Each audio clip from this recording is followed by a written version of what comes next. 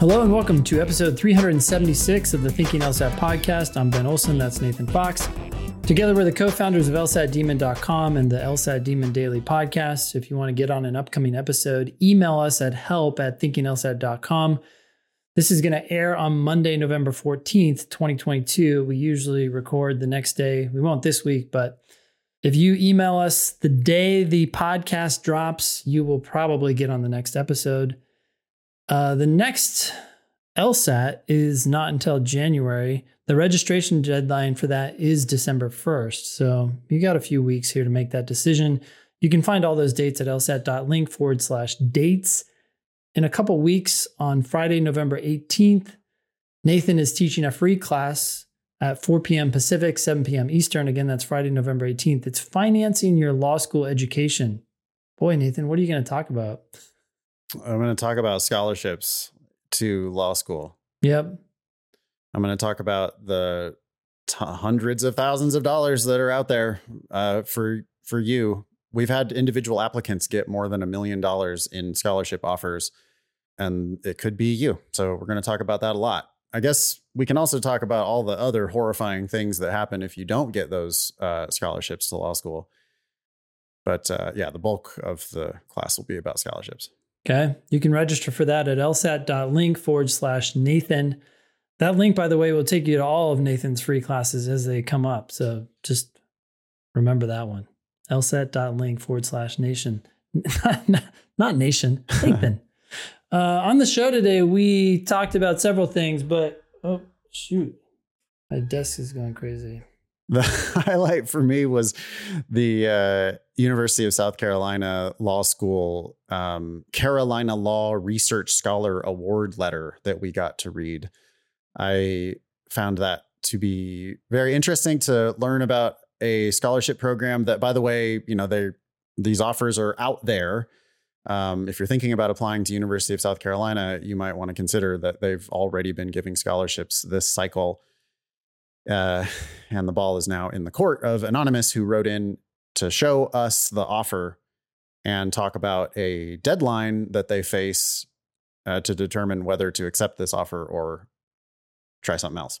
Yeah, that was interesting. I would say my highlight was the fact that we had 3 emails with astronomical improvements in score. And for all 3 of those folks, we also told them to retake the test.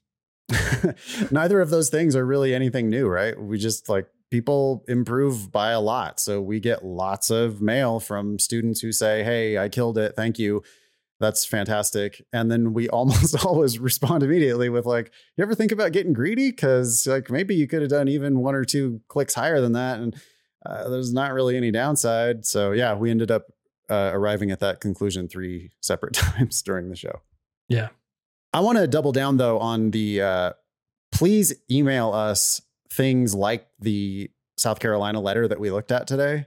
Yeah. If you send this stuff to us, we can make it public and shed, more light on this whole process and honestly learn more. I mean, the game is constantly changing. I have no idea whether this offer that they made to this one applicant is something new or something old. It could, there could be a brand new innovation this year. It'd be really interesting to get more of those documents. So as your offers, if you have already applied and your offers start to come in, just go ahead and forward that stuff over to us and we'll get it on the show agenda. Yeah, absolutely. Okay, we have an email here from Armand. It says, hi, Ben and Nathan. Just wanted to send some appreciation as my October LSAT score came back this morning. I took my very first diagnostic test over a year ago and it was a 151. I tried a few different test prep companies, desperately trying to get my score to a place that would give me a shot at T14 schools. Until using the Demon, it was rare for my practice tests to go beyond the low 160s. I was beyond excited this morning to see that I scored a 173 on my LSAT. The highest that I have ever scored on a practice test was a 175, so this score was at the upper end of my range. I'm very grateful that I found the Demon because I genuinely believe that nobody else teaches the LSAT better than you too. Lots of bad PTs and restless nights over the past year, but today's a good day and the Demon is a part of it! Exclamation points. Cheers, Armand. That's exciting. Yeah. Excellent news. scored near the top of your range. Arman, you always could take it again to get greedy. A few more points would be, excellent. It would be definitely a step, toward those T14 schools. But 173, you're probably going to get some offers anyway, assuming that your grades are good. Yeah, I mean, that was my thought exactly. It's November. So unless Arman is trying to squeeze in this cycle, you have time till next fall to take the test again. And boy, if you could get 175, 176, that could make a difference. He has scored a 175 on a practice test. So yep, no reason, those numbers are certainly in play if he took it again. If he scores a 170, who cares? Because his high is still 173. Yeah, exactly. There's not much to lose here. Actually, there's nothing to lose except $200. Yeah. You know what it reminds me of? You know, those, like if you're going to strap something down onto the roof of a car, they make those belt things that have a ratchet kind of a device to like cinch it up. Yep. Or zip ties work the same way, where the thing only goes one way. Yes, that is exactly right. I was wondering where you're going with this, but yeah, you can only go up. You can only get tighter. Right. And like you can jostle around or move it around or whatever, and it might not get tighter. It doesn't always get tighter, but it never gets looser.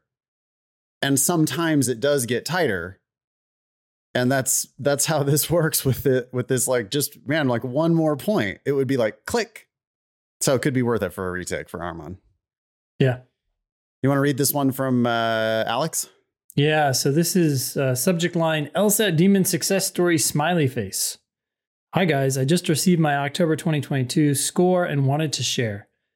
My diagnostic was a 139. Throughout the 4 months I was using the Demon, my scores ranged from 149 to 159, with 159 being written 2 days before my test.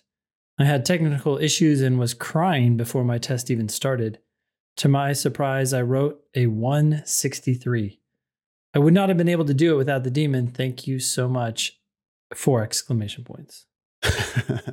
That's how you know he means it. No, that's fantastic, Alex. Congratulations. So that's a 24-point improvement for Alex, and it was a 22-point improvement for Arman. Amazing how much progress people can make on the LSAT these days.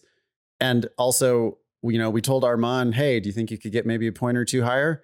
What do you have to say to Alex? Yeah, well, 4 points above Alex's highest score means that if Alex does decide to take it again, Alex will want to get those practice test scores up. True. You're scoring above the top of your range. So, like that's as lucky as you're going to get probably. Now, it could also, though, indicate, an improvement in your actual understanding of the test. In fact, it kind of has to, doesn't it, Ben? A little bit. Like that's the highest that Alex has ever scored. Alex has a new range now. Yeah. Consider this one of your practice tests. And now your practice test, your highest practice test is a 163. Take more so you can see where you can get. But yeah, there's a lot of room here. So for Arman, the benefits are still huge up at the very top for a couple points. But for Alex, the potential benefit is astronomical. I mean, there are schools you can't get into right now, and you could, with a higher score, get into and go for free. So you acknowledge that you had technical issues and were crying before the test ever even started. That can't be good for your performance. I mean, you scored 163 despite that stuff.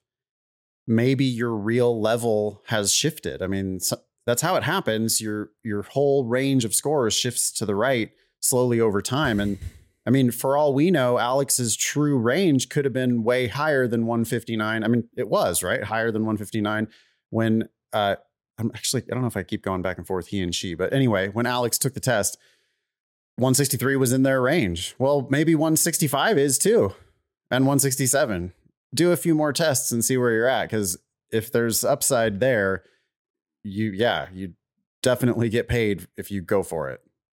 Yeah. I mean, you made astronomical improvement. 24 points is Not super common. It's more common than it was before, but it's still amazing. That said, okay, but you still have room for some amazing results ahead of you. Yeah, and we saw multiple people who improved by 30 points this year. So, get as greedy as you feel like getting. There's not really a limit to how much you can improve.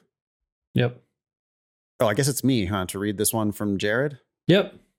Question. I'm 46 years old, married with 2 kids, ages 3 and 11, and have been a police officer for approximately 10 years. I started my law enforcement career late, so retirement will not be as fruitful for me as it will be for my colleagues that began their careers when they were 18 or 20. My wife has a rare medical condition that is forecast to get progressively worse and will eventually prevent her from working. She will be disabled. I enjoy being a cop and I enjoy law. I figured working as a lawyer would be a career that I would be able to work and provide for my family well into my 70s. What are your thoughts on making the transition from old crusty cop married with children? No pun intended. That's very confusing. I don't think you were making a pun. You're just not making a... Anyway, transition from cop to law student to attorney. I have a colleague that made the switch 10 years ago and a buddy who's an attorney. They have been pushing me to take the leap. I began studying for the LSAT with LSAT Demon not too long ago. My reading is slow as shit, and it feels like my brain is fucking rusted shut when it comes to any type of scholastic activity. I study in my patrol car at work between radio calls. I've been scoring horribly on the drills. The other day, one of the answers I selected for the reading comp or logical reasoning was wrong, and in the video review, one of you guys laughed at the answer and said, I don't know where your mind was if you selected that answer. Like, who's the idiot who selected that answer? I literally laughed out loud at myself in my patrol car. I feel as if time isn't really on my side, given my age and lifestyle these days, full-time work, marriage, kids, etc. Any words of wisdom moving forward or not, LOL. That's coming from Jared. What would you like to say to Jared? Well, just desiring to make the shift from cop to law student to attorney isn't enough. I was encouraged by the fact that Jared has 2 friends in this area, right? So Jared's going to know a little bit more about what's involved with switching than just someone who has some vague notion of what it means to be an attorney. So that's encouraging. But I think the big issue here is whether you're up for the academic challenge, and the LSAT's going to tell you that. It's going to tell you what you are not good at. You can then try to figure that out. A lot of people have. Sometimes that takes several months, maybe even a year. But if you can push through that on the LSAT, then you have a much better chance of succeeding in law school and in your legal career. So use the LSAT as a guide. Yeah. I have no doubt that you can do it, Jared. It's just a matter of whether you will yourself to do it. You say you're scoring horribly on the drills. That's where you need to start. You need to start getting them right on the drills. Yeah, because drilling is one question at a time. So take all the time you need to understand it, get it right. If you get it wrong, or even if you get it right, watch the explanation as you're doing. It sounds like you're doing. Really make sure you understand it and then go to the next question. You don't need to do 5 questions every break you have. Just do 1. Oh, much better to do 1 and get it right and really understand it than to, race through 5 and miss all of them. I mean, if that's what you're doing, you're just completely wasting time. You're spinning your wheels if you're missing a lot of questions. And, it really goes for the entire LSAT. You need to do fewer questions and be getting them right on timed sections. And you can practice that with your drilling. So you say, well, I don't know how many questions I'm going to do. I don't have a goal for I have to drill at least 10 questions or whatever. Don't do that. Instead, get one of them right. It'll feel good. It'll be satisfying. Could be motivating. Yep. Demon drilling will adjust to you, Jared. So if you are getting a lot of them wrong, it's going to give you easier questions until you start getting them right. And if you can't eventually get the very easiest ones right, then that's a great time to tap out. Because like if you can't get those easy ones, the easiest ones right eventually, then you're going to be in for a world of hurt, I think, in law school. Yep. Right. Hope that's helpful, Jared. Glad to hear you're studying in your patrol car. That's awesome. Yeah. Good use of time, right? I don't know what else you would do while you're sitting in your patrol car, but write people tickets. Okay. Yeah. Is that what they do? I don't know. Their downtime. Yeah. I have no idea. Cool. I'll take this next one. It's from Connor. Hi, I have used the Demon since the day the August LSAT score was released. I went from a 166 in August to a 172 on the October LSAT, and I have to thank both of you for that. Okay. Congrats. That said, I was disappointed that my score was at the lower end of my range, which was 172 to 180. And contrary to your advice, I was going to apply for the 2023 cycle if my score was a few points higher, most likely a 175 or above. Once I received this score, to the dismay of my parents, I drank the Kool-Aid and decided I was going to take the LSAT again and apply early next cycle. The reason for me writing this email is that my parents have called me Sorry. I just, wow.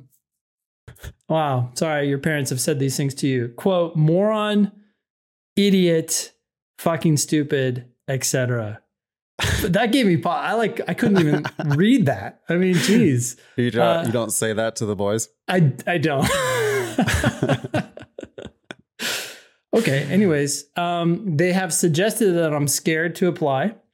I think that because most people don't get a full ride, I should just accept my fate and apply to a good school. Good is in air quotes. Think good debt is real, and many other absurd accusations. Whoa. I've been dealing with this since what is yesterday for me, November 2nd, and it feels much longer apparently. And I will have continued by the time you read this.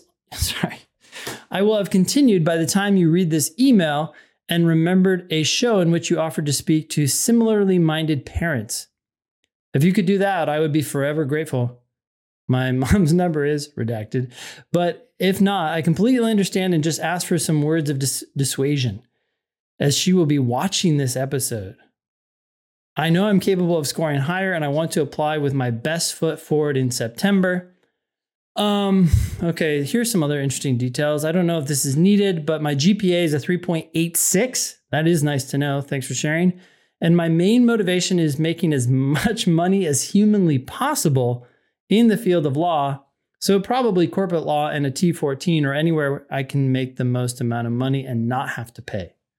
And a side goal here of also not actually. Oh, it was the subject line was disowned by parents. Connor was joking that he was disowned by his parents. Oh, God. And he's also not actually disowned by his parents. Our advice. No, he's not actually disowned. Thank you for sending your mom's phone number, Connor.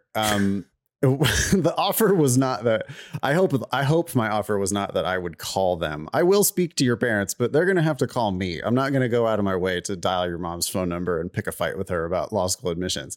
Yeah, she's going to have to be motivated and want that conversation. Right? If she wants my advice, she can call me for my advice. But we can give the advice here, which is you're doing everything absolutely right. You know you can score higher. You have improved a lot, but there's a lot of room left to improve even more. And that improvement plus applying at the beginning of the cycle is going to just make you a super compelling candidate for the top 14. And your goal should not be to get in. Your goal should be to go for free if you can.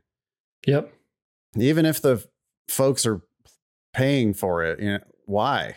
That could be your down payment on your, penthouse in New York City. Well, it's not just the money. If you go to a school for free, that means you're highly likely to be near the top of the class at that school, which is just going to lead to better outcomes for employment anyways. So go to a T14 that's willing to give you a full ride And now you know you're going to be near the top of the class. That's going to set you up for OCI, that's on-campus interviews, which are highly competitive and numbers-based, just like the admissions process. So everything starts going in your favor. You want to run downhill to your corporate job, or do you want to run uphill, or I don't know, slog uphill, right? From a position of weakness. If you apply now with a lower score, be near the bottom of your class and have debt. That's just not fun. Yeah, you're starting the game on a harder difficulty level. You could play the game on an easier difficulty level where you don't have debt from school. Oh, by the way, you also went to a better school and were a star there. Yep. You can do it. Take your time. There's just no reason to rush into this. Anything else you want to say to Connor's mom specifically? Look, I've said a lot of stupid things to my kids that I regret. But if you're ever upset with what Connor is doing, my only advice would be to start asking questions. First, try to understand. Just say, okay, why are you doing this? And try to listen, as opposed to just listen to make a point. Listen to understand. That's going to be immensely valuable. And maybe it'll change your mind. At the very least, you'll maybe feel a little bit better about the situation. Yeah, Connor has a really good foundation for this decision. I mean, Connor has thought about it. We've thought about it a lot, endlessly, for years, and talked about it publicly, on the podcast. It's just like applying to law school with anything less than your best foot forward via the LSAT is really a mistake. And I know that people look at that 172 and they think like, oh my God, it's such an amazing score. Well, it's actually not. 172, it's a fine score. It's a great score. Don't get me wrong. It's awesome, but it's not. Connor has done a great job, but there's more on the table. Well, and most people who are applying, or most of the people who are getting into Harvard, Stanford, Yale, Chicago, I mean, they have LSATs higher than 172. Like 172 isn't the median at those schools. So, and 3.86, even though it's a solid GPA, is also not the median at those schools. Yeah, you're going to need a higher LSAT score to get into the top 14 for free. Right. So why would you start your legal career with a handicap? Why not just wait until you actually get the 175 plus and then apply? All right.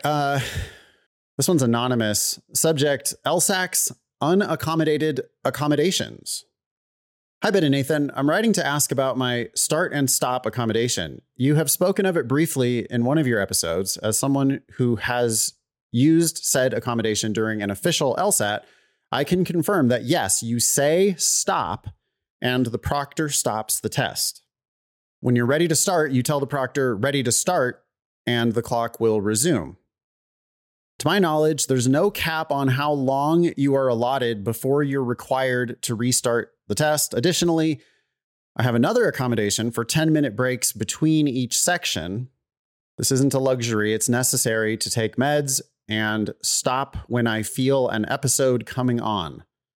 The problem is LSAC does not accommodate these accommodations for practice tests in LawHub. There's no start and stop, no 10-minute break option. I'm struggling with trying to simulate what test day will feel like. Thank you for all of your contributions. Any advice would be greatly appreciated. Love and health always, from Anonymous. Okay. Thoughts? Well, in the Demon, you can't yell at the screen and say stop and it will do anything, but you can click on the pause button. I think that's visible in drilling, but in the test, you may actually have to go into the menu. But you can click pause and it will blur, so you can't read the text anymore. I'm curious if on the official test, when you ask them to stop, does the test content actually go away, or does it has to. It has to. If it doesn't, there's no point in having a timer, right? Like, right. That would be also known as take all the time you want. So anyway, assuming that the official test does that, which I think is highly likely, then when you push pause on the Demon, you're essentially doing the same thing because everything will blur and then you can click resume again. In fact, when you click pause, a message pops up. So clicking resume is easier than pausing. But in any case, yeah.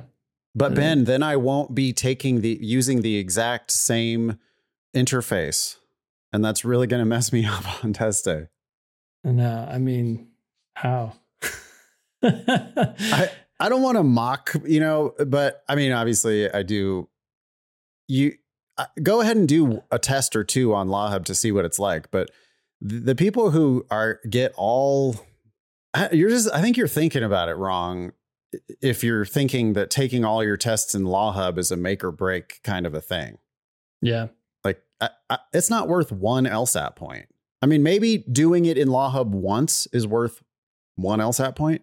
Yeah, get rid of some surprises, but all those surprises are really going to be resolved in about 30 seconds into the first question. I mean, how crazy difficult is it?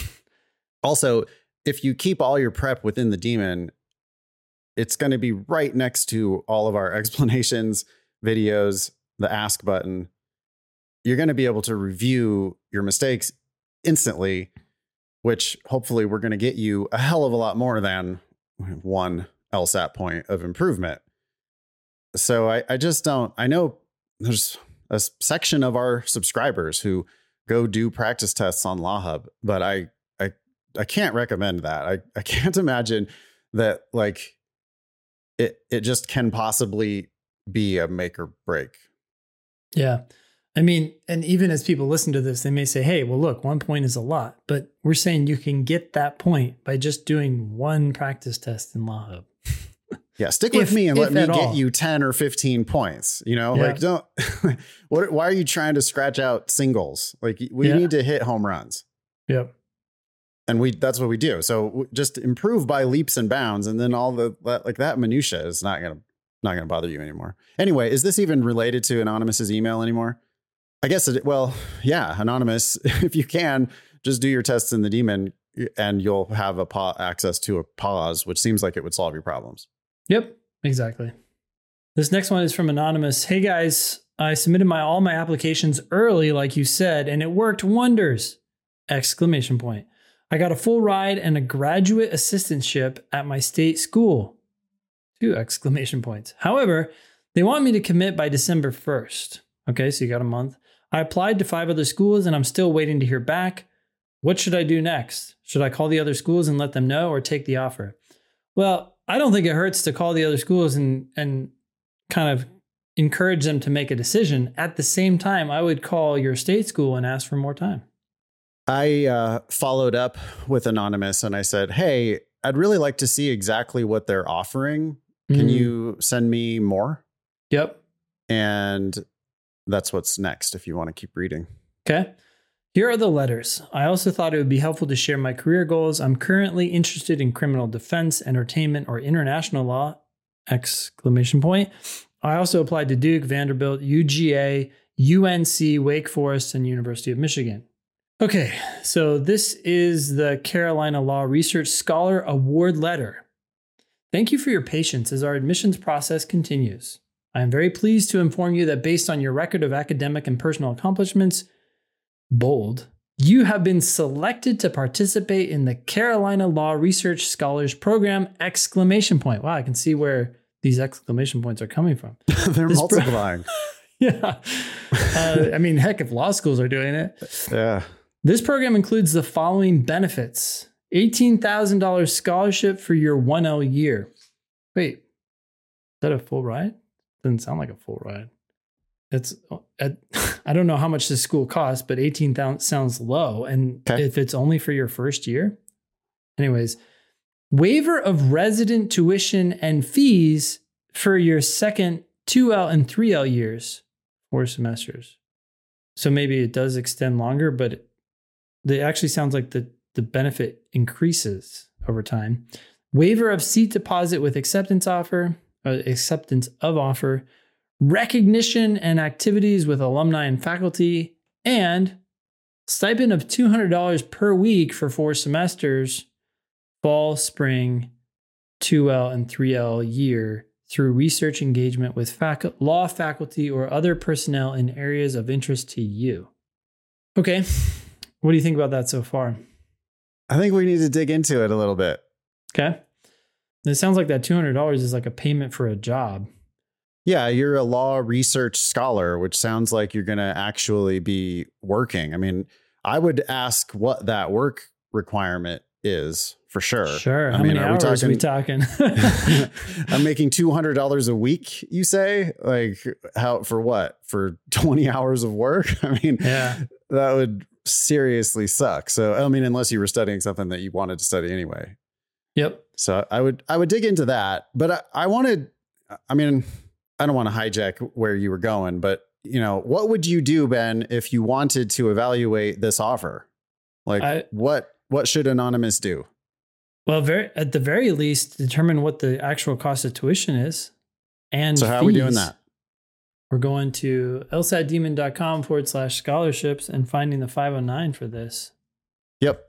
So you scroll down to 84th in the country, you get to University of South Carolina.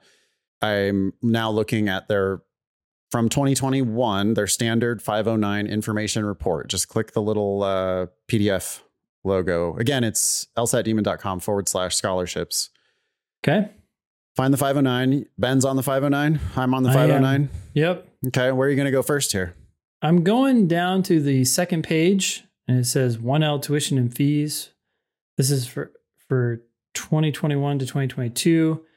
Non-resident. Wildly confusing, by the way. Non-resident is $25,000 essentially. Annual fees of $3,000. So that's going to be $28,000. Resident is a lot cheaper. That's $10,000 plus $2,500 in fees. So about $12,000, $13,000 in total costs. Well, what's this $13,390? Other? Yeah, what is that?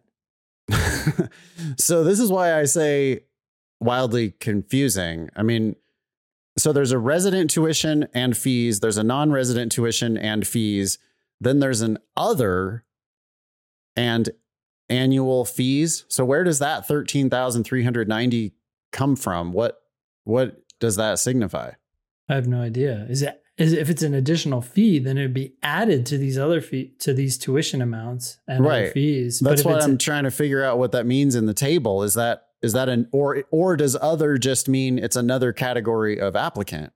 Yeah, something outside of resident and non-resident, international. I mean, that's what and by the way, they don't have that in their part-time program. Yeah, interesting. Right? Because there's blank spaces there in the table.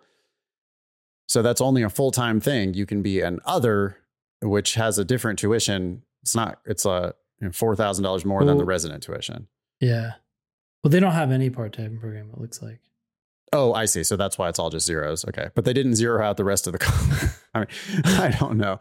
Okay. So anyway, okay, let's just ignore the other and ignore the annual fees and assume that you're either resident or non-resident. Yeah. Okay. Our Anonymous is a resident, right? Okay. So if this is accurate and resident tuition is about 10 grand and fees are about, let's just say 3,000. So we're looking at $13,000. Then the $18,000 that's mentioned here for your 1L year might cover it. I guess. I mean, because the second paragraph says your participation in this program is dependent on being deemed a South Carolina resident by the university's registrar's office. Yep. You have to fill out the documents before you enroll in the fall. No grade point average or class rank conditions to retain this award other than remain in good academic standing. So it doesn't sound like it's a scammership. Yep. Like where they're going to pull it out from under you. Yeah. But it does say you will need to submit your binding Carolina Law Research Scholar Matriculant Commitment Form to the Office of Admissions by December 1st, 2022. You will also be asked to reconfirm your interest at several intervals and confirm your intent to enroll in June in order to initiate the enrollment process for first year classes. That's weird. That's kind of weird. So they're going to make you like submit a binding matriculant commitment form and then also can reconfirm. Weird. It actually seems to undercut their binding commitment. they're acting as if they expect you to walk away. So what do you think about yeah, exactly. Like that's exactly what that indicates to me, that this binding commitment is maybe not actually binding. Like, what happens if I do walk away? And you'd probably honestly have to talk to an attorney to know what happens if you do walk away. Like if you decide not to go to law school in South Carolina, for example, how much luck is South Carolina going to have enforcing this agreement on you with a law school in another state? Who knows? I doubt they would enforce it legally, but it might just, there might be a phone call to some other law school and say, hey, just so you know, I'm committed here. In the same state, it might be like, oh yeah, they've actually got the goods. But in some other place, if you're willing to do that, it might, I don't know, who knows? And again, yeah, they could just call and it could be an honor thing or so, who knows? Yeah. What do you think about the difference between, and this is going to be totally speculating, but what do you think about the difference between a scholarship for your 1L year and then in the second year, it's not called a scholarship anymore. It's a waiver of resident tuition and fees. Yeah, I don't know if that's some sort of sleight of hand or if it's actually a good thing because they're acknowledging that the cost of tuition is going to go up and we're just going to make sure it's covered. So look at their grants and scholarships down at the bottom of the second page. Right next to where the tuition and fees are is grants and scholarships. Yep. 75% of the students are getting a grant, but among those, 67%, less than half tuition, 8% half to full tuition. Nobody full tuition? Nobody full. There's one soul who supposedly has more than full, but that could be a GI Bill or something. Well, let me to reinterpret this letter, like reinterpret their offer. I mean, if they gave all the 1Ls a scholarship and then just waived the tuition for people in their second and third year, would they necessarily report that here? Because it's not reported as a scholarship. Instead, it's just you have this bill, but we're gonna waive it, which is a scholarship, but they're not calling it a scholarship. Otherwise, there should be some people that are there on full tuition. I mean, it's actually more than full tuition. And here there's one person, it says, that's on a more than full tuition scholarship. Yeah. So is this offer actually the one of these that they give out?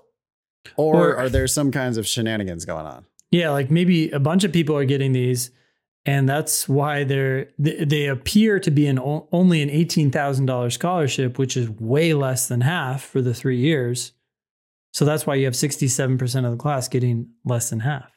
It's also entirely possible that this is a new strategy from South Carolina, right? They might have never done this before in exactly this way. And since when we look at the 509, we're looking at grants and scholarships from 2020 to 2021. Yep. We don't know what the grants and scholarships thing is going to say for 2021, 2022 and beyond. Yeah. So it could just be them doing something. I don't know. Okay. So then, well, how do you make a decision if you're anonymous? I would get on the phone with somebody and try to understand what is actually going on here. What am I going to get? Is $18,000 going to cover my tuition and fees? Sounds like it'll cover more unless tuition. But it wouldn't if you were non-res for your first year. That's what I was thinking maybe, is that it's like, well, what if you're not a resident for your first year, but you're going to be a resident for your second and third year? Because I have heard of schools doing that. Yeah. I'm just trying to make it make sense, because otherwise it's like, what? Why? Yeah, why? Well, very lawyerly, right? It seems oddly technical. You want to believe that this means a certain thing, but just make sure it actually does. I would be talking to them and trying to understand it. I would also be calling these other schools and telling them, hey, I have essentially, I mean, once you figure out what it is, but I think you could safely say now you have a full ride scholarship to this university, and you'd like a decision. It's just like, because we've seen the shenanigans or like all of the different magical sleight of hand that people do when they talk about these things. It's just like, okay, so now there are scholarships and there are also waiver of tuition and fees. So when schools say things like, well, we're all out of scholarship money, or scholarships are paid for by donors, and we, those scholarship, we can't increase your scholarship. Scholarships are paid for by donors. That's funny. Okay. Anyways. Yeah, go ahead. In theory, right? Hastings keeps asking me for money. I could found a scholarship at Hastings. I would never in a million years waste money that way. Anyway, you could be like, oh, okay, great. Yeah. So I can't get an increased scholarship. Okay, great. Well, so the other thing I wanted to ask you about was, would it be possible to waive my tuition and fees? Yeah. They might be like, no one does that. You'd be like, well, actually, South Carolina School of Law does. We have evidence that there are schools that do. So, Wait, so what's the motive here? Why can't you? Yeah, well, why not? Wait, so what's the motive here? Does the U.S. News and World Report look at scholarship numbers and maybe discount schools that give too many or more or whatever? Maybe it just looks super shady to be giving so many scholarships. Like they'd rather to put them in a better negotiating position, right? Yeah, so they can just say, "Hey, this is rare. What do you expect from us?" No, it's real hard to get a full ride here. Yep. Yeah, we don't do full rides.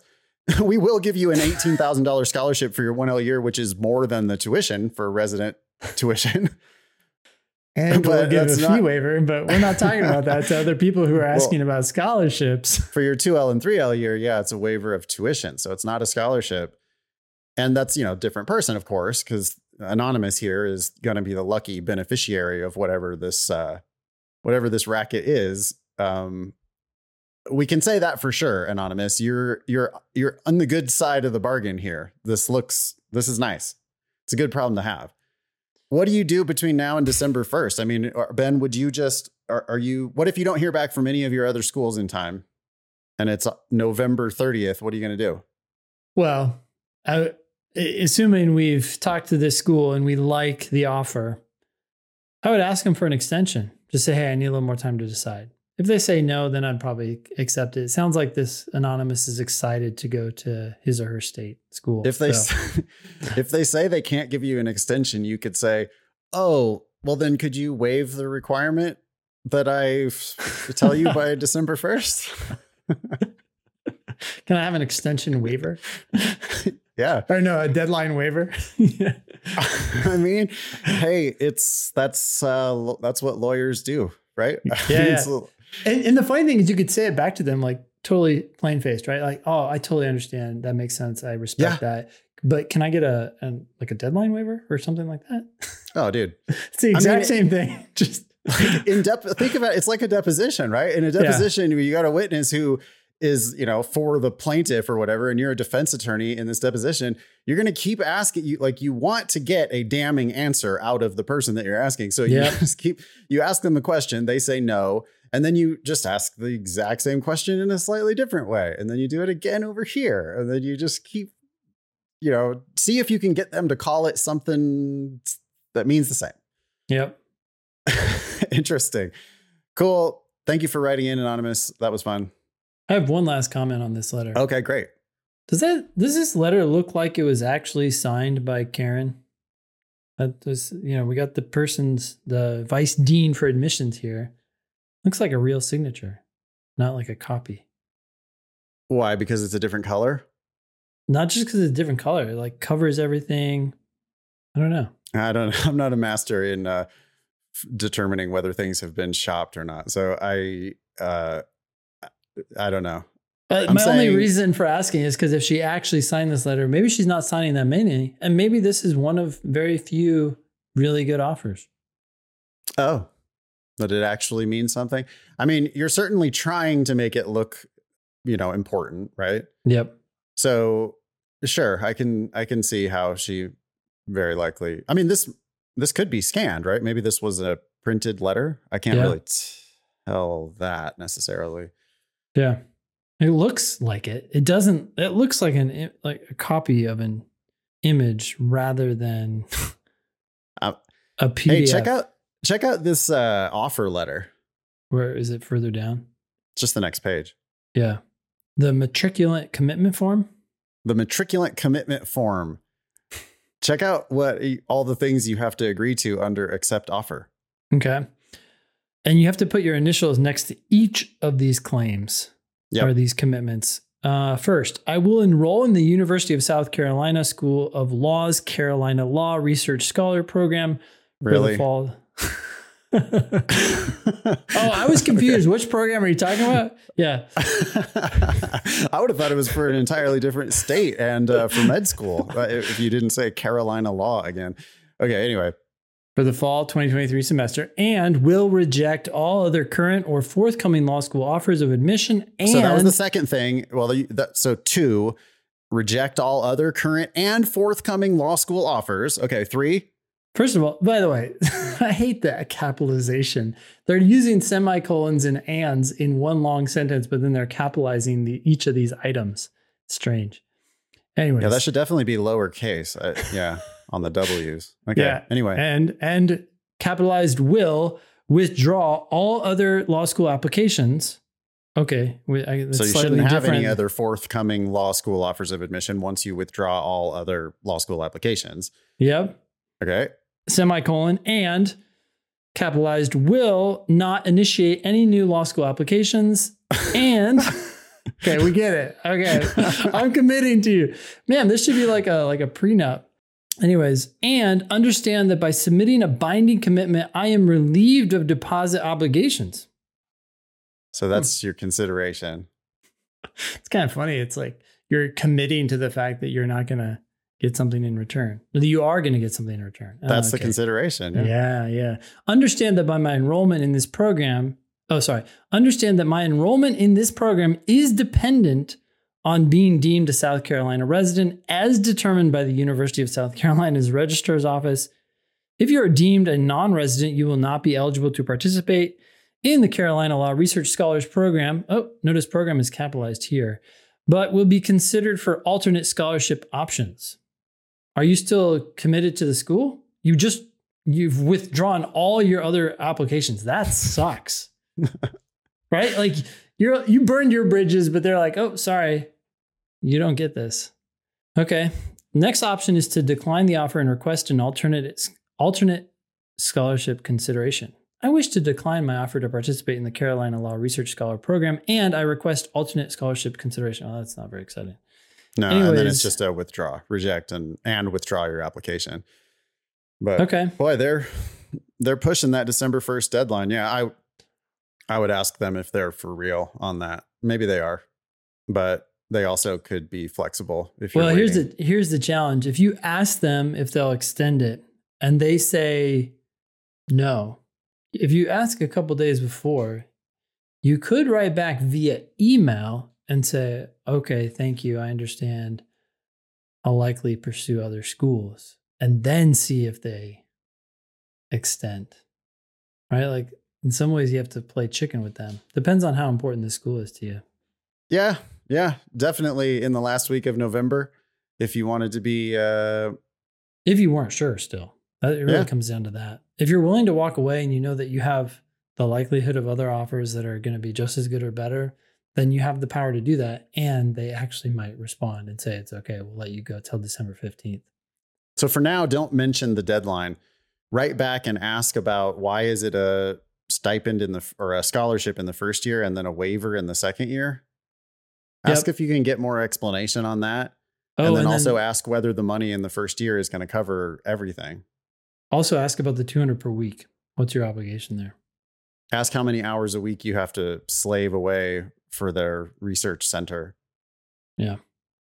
Otherwise, sounds like a pretty decent offer. Yeah. Keep us posted.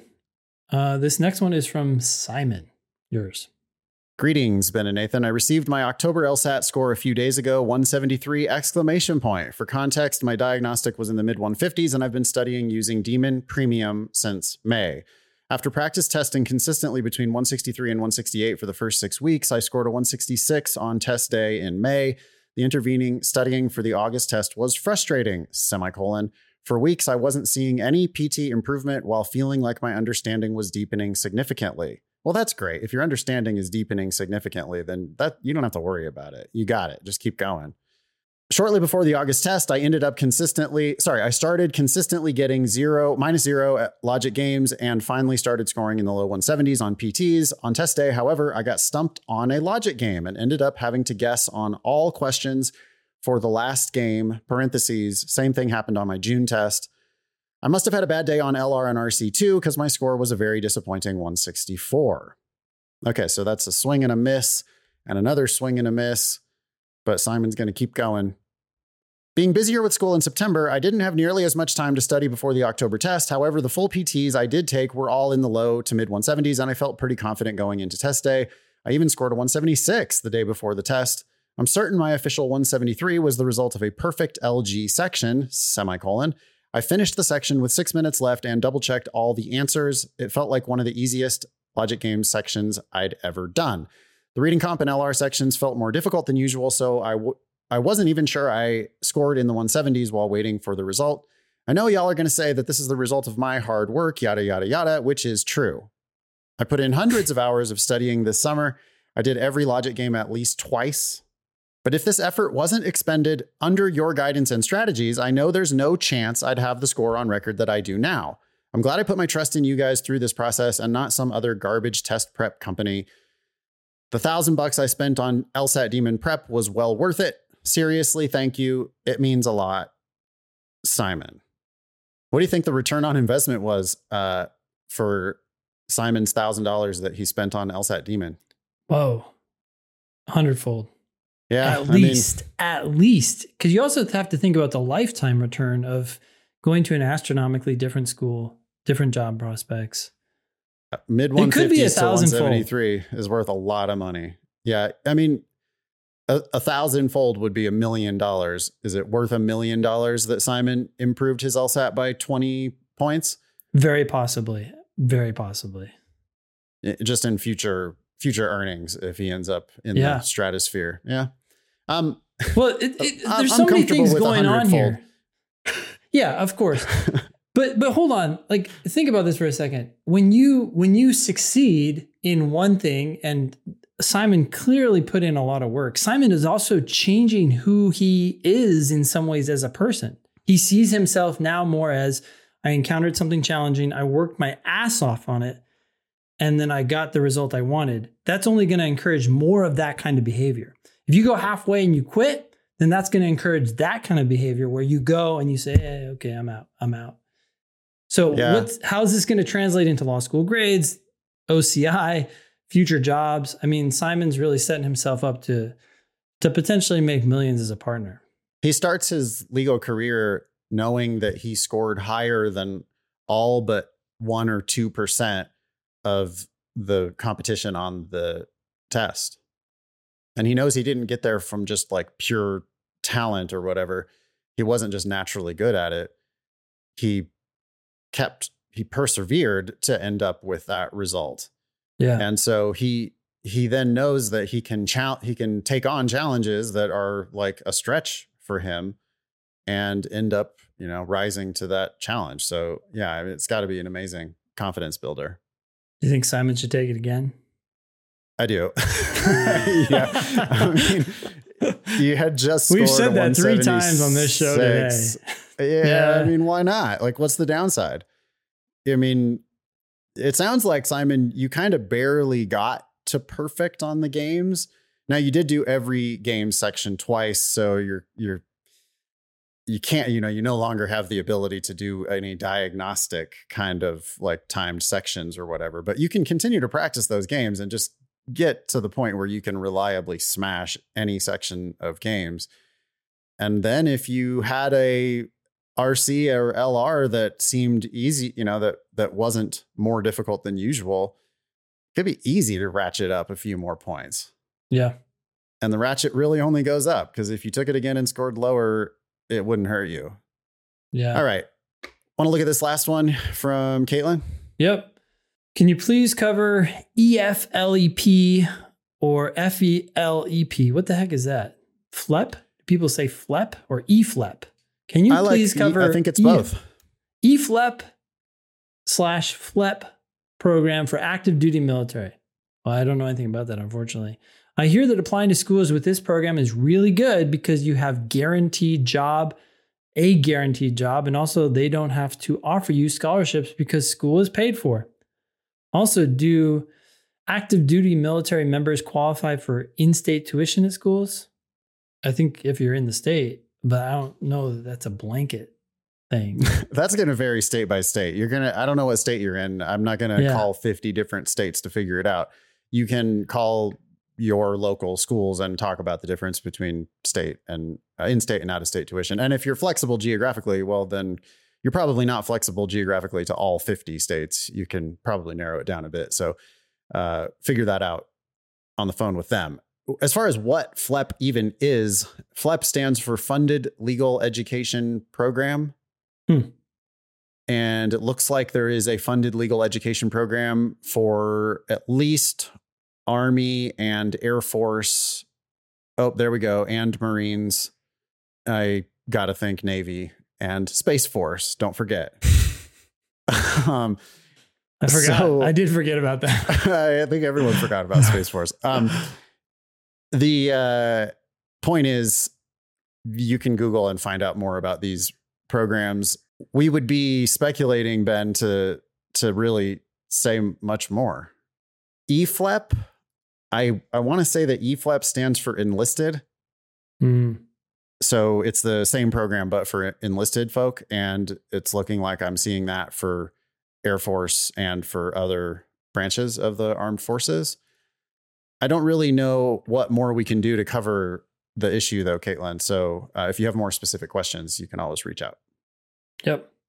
Ben, would you be willing to speculate on whether law schools prefer those applicants because, one, they're going to have a job afterward, and two, because they don't have to offer you scholarships because absolutely EFLEP and FLEP is already a scholarship? They're coming knocking. It doesn't matter whether you're in the bottom of the pack. As long as you qualify to some degree, they're going to be happy because they don't have to worry about paying for you, giving you money to entice you. Yeah, it's like you're showing up with a bag of cash. I mean, they don't care who's paying. They just want to know that it's reliably paid for. And if grandpa is building a library on campus, or if Uncle Sam is showing up saying, hey, don't worry about it, we got this one. Not only that, but they're going to help your employment stats because they're going to definitely be employed by us. We're going to get our money's worth out of this person, and they're going to work for us. Yeah. That's just a win-win. I mean, I don't know that we have any direct evidence that the standards, the admission standards, are lower for these applicants, but surely it would stand to reason. Well, just take two applicants that have the same numbers, and one is paid for. The other one you have to entice a little bit, even with a scammership. Why? Keep the money and then use that money to entice someone with higher scores. And by keep the money, I mean accept the person with the FLEP program. Yeah. They're obviously good for it. So, it stands to reason that they would be less willing to offer you a scholarship, but also more willing to admit you. Yep. Great. I guess that's everything. Be LSAT famous. Get on an upcoming show by emailing help@thinkinglsat.com. Those emails all go to Nathan, so send as many as you want. If you have questions about the LSAT Demon, email help@lsatdemon.com. That goes to our lovely Demon Help team. They are amazing. You can also check out our other podcast, LSAT Demon Daily. That was episode 376 of the Thinking LSAT podcast. Thanks all y'all for listening. Nice knowing you. Don't pay for law school.